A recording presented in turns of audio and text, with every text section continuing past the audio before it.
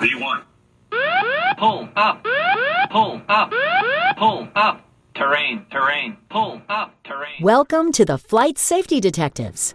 Hosts John Golia and Greg Fife, two of the world's most respected aviation safety experts, talk all things related to aviation and aerospace. This podcast and the Flight Safety Detectives YouTube channel are brought to you by the Professional Aviation Maintenance Association, PAMA, and Avemco Insurance, a world-class provider of aviation insurance and your one stop for all general aviation insurance needs. Get a customized quote at avemco.com or give them a call at 888-879-0389. Tell them you're a listener of the show and receive a 5% discount. Now it's time to buckle up because it's wheels up for the latest episode of Flight Safety Detectives.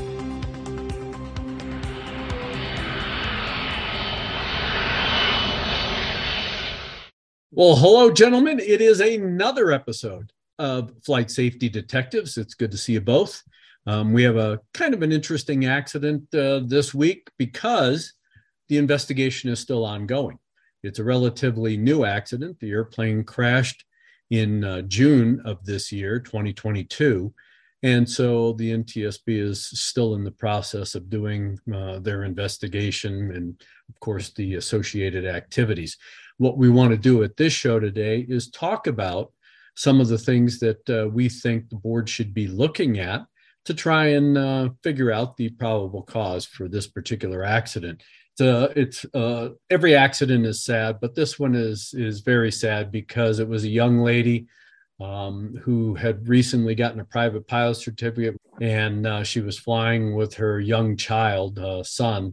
And apparently these two places in Texas, she spent a lot of time, bouncing between the two. So she had some familiarity, and I'll turn it over to you, Todd, in a second to talk about it. But, when you start looking at an accident like this and you look at the prelim, the NTSB gave you basically some of the facts, but they, it's not very detailed. They just basically said, here's an accident. It happened. We're out there looking at it. And we'll get back to you with what we find after we spend 12 or 18 months pondering what's going on. And based on the facts that they did present and some of the pictures that are coming from the accident site, it's obvious that this airplane struck the ground not in a relatively flat attitude, but in a left wing low, nose low attitude at a pretty good vertical speed. And so getting into the dynamics of this accident and what the investigators should be looking at, Todd, I know that, you scoured the internet, you looked at some of the social media posts and that kind of stuff. Can you give us a little bit of background on this particular pilot and some of the things that she was doing in the past? Well, certainly. Like a lot of the accidents we followed, this was a general aviation fatal event. But for me, it caught my eye because when I was scanning Catherine's report, this was a crash that happened not too far from where I grew up in South Texas, about 50 miles from San Antonio, 60 miles from San Antonio, where I grew up. And there are a few things that stood out about this. One of them being there was a lot of social media profile, a high social media profile from this pilot. She had posted numerous things on Facebook and Instagram. And from that, I was able to get some information that gave some context as to what kind of pilot she was. She owned this aircraft, soloed in the aircraft, got her license, private license. And looking at Flight Radar 24, there had been a number of flights that were made with this aircraft in and around her home airport. And specifically, several on this route that was the one she took on her fatal flight from New Braunfels down to Kennedy Airport. That's one end in South Texas. And this was something that she had done, again, at least 4 times in the previous 4 months. And this was a relatively short flight, about a half hour or so. And as Greg mentioned, the other thing that struck me about this is that this was not just her on the aircraft, this was also her young son. So there's all that emotional side of it that comes into this. This was a person from her social media profile, very active, hard charger, She was a registered nurse. She was working in New Braunfels, like I said, about 60, 70 miles north of where the crash happened, and lived on a ranch with her family. Very proud of her family, water skiing, picnics, all sorts of a wonderful life, in other words. And you would think, well, this is the kind of person, very forward-looking with her life in general, very dedicated toward aviation, quite proud of her achievements. And what seems to be a routine flight went wrong a mile or so from her destination. And I'm sure the NTSB might get into more details with the technical side of this, but looking at literally the social side of it, the social media side of it, this didn't come across as a pilot who was slipshod, or a pilot who was cutting the corners, a pilot who was not trying to do things in her life. And when you look at the route of flight, it's relatively a straight shot all the way into the intended runway for landing. I mean, you didn't really have to alter course a whole heck of a lot to land on the runway based on the wind that particular day for the runway. And if you look at the flight aware data, you can see that it tracks pretty much true right to the airport. And she just made a slight adjustment. And it was less than a mile from the end of the runway that all of a sudden something bad happened with regard to her being able to control the airplane. There were some altitude deviations in the very final seconds of the flight. John, when we look at this, the board's going to be looking at a variety of different things. Of course, you can't rule out a mechanical malfunction or failure. Not at all. In fact, I would put that high on the list to look at physical evidence. We just did an accident where a simple bracket, the securing of a simple bracket for the throttle, caused a helicopter to crash. So, it just so happened that about 2 hours ago, I was looking at an older accident in the desert of the Grand Canyon, Las Vegas area, sightseeing helicopter, where a mechanic failed to put a Kodakin into a castellated nut. It came loose and it lost control of the helicopter. So helicopters have long been known for shaking and baking. And if there's any hardware that's not properly secured, it doesn't last long on a helicopter. And when you look at this is a 182G, so it's of course a single engine piston airplane, but the G gives it away that it is an older model Cessna. It's back, aged in the 70s. But, that really doesn't matter in aviation as long as the airplane is being maintained in accordance with manufacturers' maintenance schedules and, of course, the federal aviation regulations. But when you start looking at an older airplane like this, of course, looking at the maintenance records is going to be critical to see what type of maintenance history this airplane has. When was the last most recent maintenance done on the airplane, and what kind of maintenance did they do? Were they doing anything with flight control cables? Were they doing anything with any of the flight controls themselves that could have caused or contributed to a loss of control by the pilot in these final stages of the flight? And then, of course, we also have to look at, yes, her experience. Todd gave us a bit of a background, but the NTSB in their prelim didn't put any kind of total flight time or recency of experience. That will be a big factor to look at. But as an investigator, I would also be going back to her flight instructor or flight instructors, if she had multiple flight instructors, to be talking to them about basically her talent. That is her character, how she handled the airplane, what kind of decision-making, skills that she employed in her flying. That particular day, like you said, Todd, the weather wasn't it wasn't bad. It was clear. If you look at the pictures right after the accident, it's blue sky, sunshine.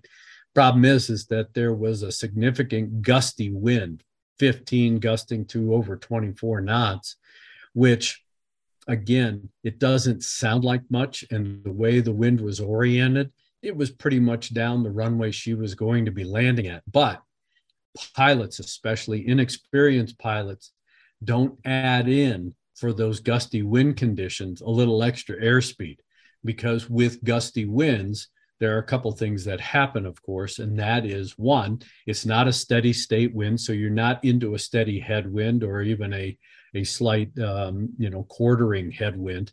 You do have the gust loads, and you do have the fact that if the wind stops blowing or slows down, the bottom tends to fall out, and then all of a sudden you get hit with another little gust of wind. So you're always wanting to carry a little extra airspeed so that you do maintain that altitude control. And when you look at the FlightAware data with these pitch perturbations that were taking place right before they lost the final data points, that could be indicative that she's fighting a bit of a crosswind, or at least a quartering headwind that's very gusty. And she's right, she's flying the numbers.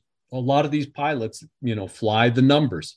Well, again, you may not want to use full flaps in gusty wind conditions. You may want to use half flaps. So looking at the wreckage, John, one of the things that the board's going to have to look at is really documenting the configuration of the airplane.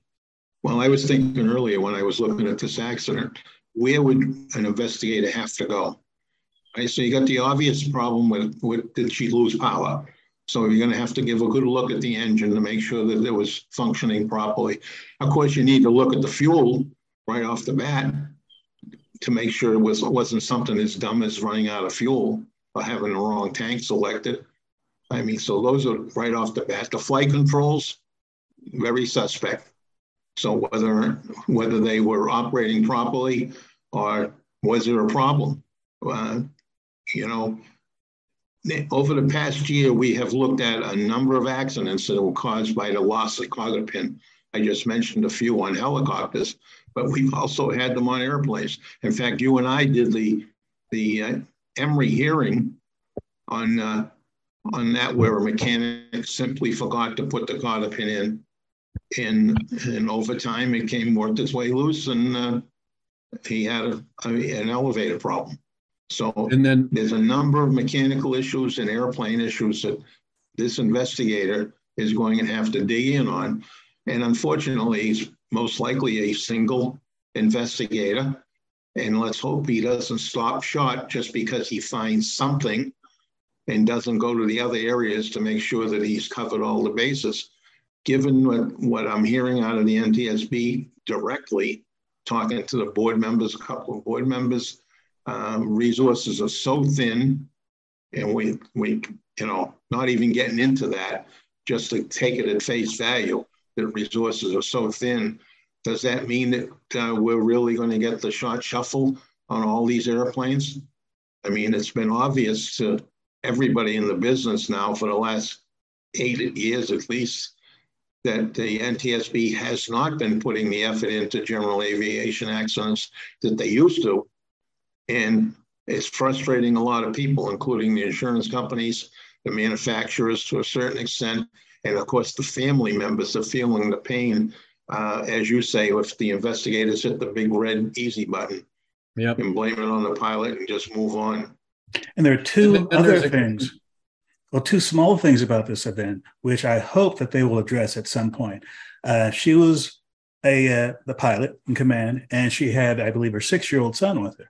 So again, one of the things that came to mind is, was there a problem with either the child being unbelted or with the FOD inside the cabin? Who knows what? That might have fouled up the controls. The other thing is, she had come from her job as a nurse in New Braunfels, which, again, the origin of the flight. And my question is, was this after a normal shift? Was this after a double shift? Was there a fatigue issue here? That's something where, even with a single investigator, in my mind, a few phone calls just with her colleagues saying, hey, what was her state of mind, her state of physical being after she left from her shift, picked up her child from wherever, and then went to the airport? Well, you bring up a good point, Todd, and just expanding on the fact that she had a child in the airplane is, where was that child? Was that child in a safety seat? Was that child sitting in the front seat? Was that child sitting in the back seat? Given the fact that the ride was probably bumpy due to the gusty wind conditions, was there a problem with motion sickness? Was somebody getting sick? Was there a diversion of attention? If the child was sitting in the front seat, did that child inadvertently grab the flight controls given the fact that, one, you shouldn't fly with a child in the front seat, and hopefully that child was in a safety seat. But if that young boy wasn't, that's a big issue right there. Those are survival factors aspects of it, but it could also be contributory to a scenario where you may have had flight control interference or distraction or a variety of other things. So there is a lot of investigation to be done with this accident. It's not just the simple, let's go out, kick the tin, see if, the flight controls work, the engine was running, and just write this off to pilot error and failed to maintain control of the airplane or failed to maintain altitude or whatever, which seems to be a very simplistic, easy button probable cause that we're seeing out of the NTSB these days. So hopefully the investigator will dig into a lot of these issues, and it doesn't come up as an unknown and things like that, because it'll be very frustrating, like you said, John, not only for the families, but it's frustrating for the three of us, the flight safety detectives, when, again, we may have a follow-up show and talk about this very accident with a probable cause that we've always been talking about is incomplete. It doesn't tell the real story. It's not an educational outcome for pilots reading this particular accident. It seems, you start reading the social media parts of Catherine's report, and everybody's an expert and wants to chime in on what happened and that kind of stuff. But we got to let the facts play out, and hopefully the investigator will develop all the facts, conditions, and circumstances that will lead us to a reasonable and logical probable cause for this very unfortunate accident. Yes, this accident could prove to be very complicated in actually doing it, because there are so many unanswered questions. And Todd, as you were talking about the work schedule, one of my daughters worked in the Mass General Hospital trauma unit for a number of years.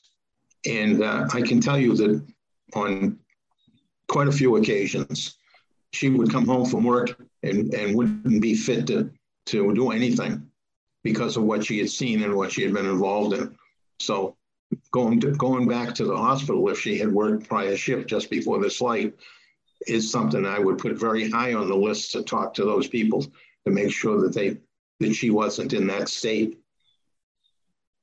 Well, we'll be posting the link to Catherine's report. There is always some good information, including pictures and of course the flight tracks and that kind of thing. And this is an accident that we will be following, hopefully to fruition if it happens within the next 18 months. I'm hoping that it happens sooner than that. But again, we'll watch this accident and come back to what the NTSB determines as a probable cause. So with that, gentlemen, I know that Todd, you're always itching to give us some pearls of wisdom before the master closes us out. Well, the two of you actually inspired me to give these next to last words, because while you were talking, I thought, I'm racking my brains here. I can't recall any advisory circular or any industry publication, let's say from IOPA, that addresses how to fly with children. The very issues you mentioned. What are some common sense things you can and can't do, or should not do when it comes to children? And let's face it, for a lot of families, flying is a family affair. And although you want to have discipline inside of the cabin, sometimes that discipline is absolutely essential for safety. And perhaps this is an opportunity for someone in an official capacity to step up and say, look, here are some rules of the road when it comes to flying with children. If you don't do this, there might be some problems. And that's why I invented a child safety seat for these very things, because car seats, even though they're quote approved for use on airplanes, they aren't designed for airplane seats. And when you look at the airplane seat on a commercial airliner versus an airplane seat in a general aviation airplane, it's very diverse. And you don't get the same leverage when you're trying to belt that seat in. You don't have the over-the-shoulder straps or anchor points in a lot of general aviation airplanes. This is an older airplane, so we know for sure it didn't. And if somebody did put this seat, a child safety seat or a booster seat in the front seat, hoping to use the shoulder harness, was it properly secured? It's not a proper technique. There's a a lot of good information that could come out of this particular accident. It may not be causal or contributing, but it could sure form the basis for writing a recommendation for general aviation pilots flying with young children in either a child safety seat or a booster seat. So, Hope springs eternally. Close us out, as I always do. Hope springs eternally that they'll do a very robust and across all of those different functional areas in the report. But you know what?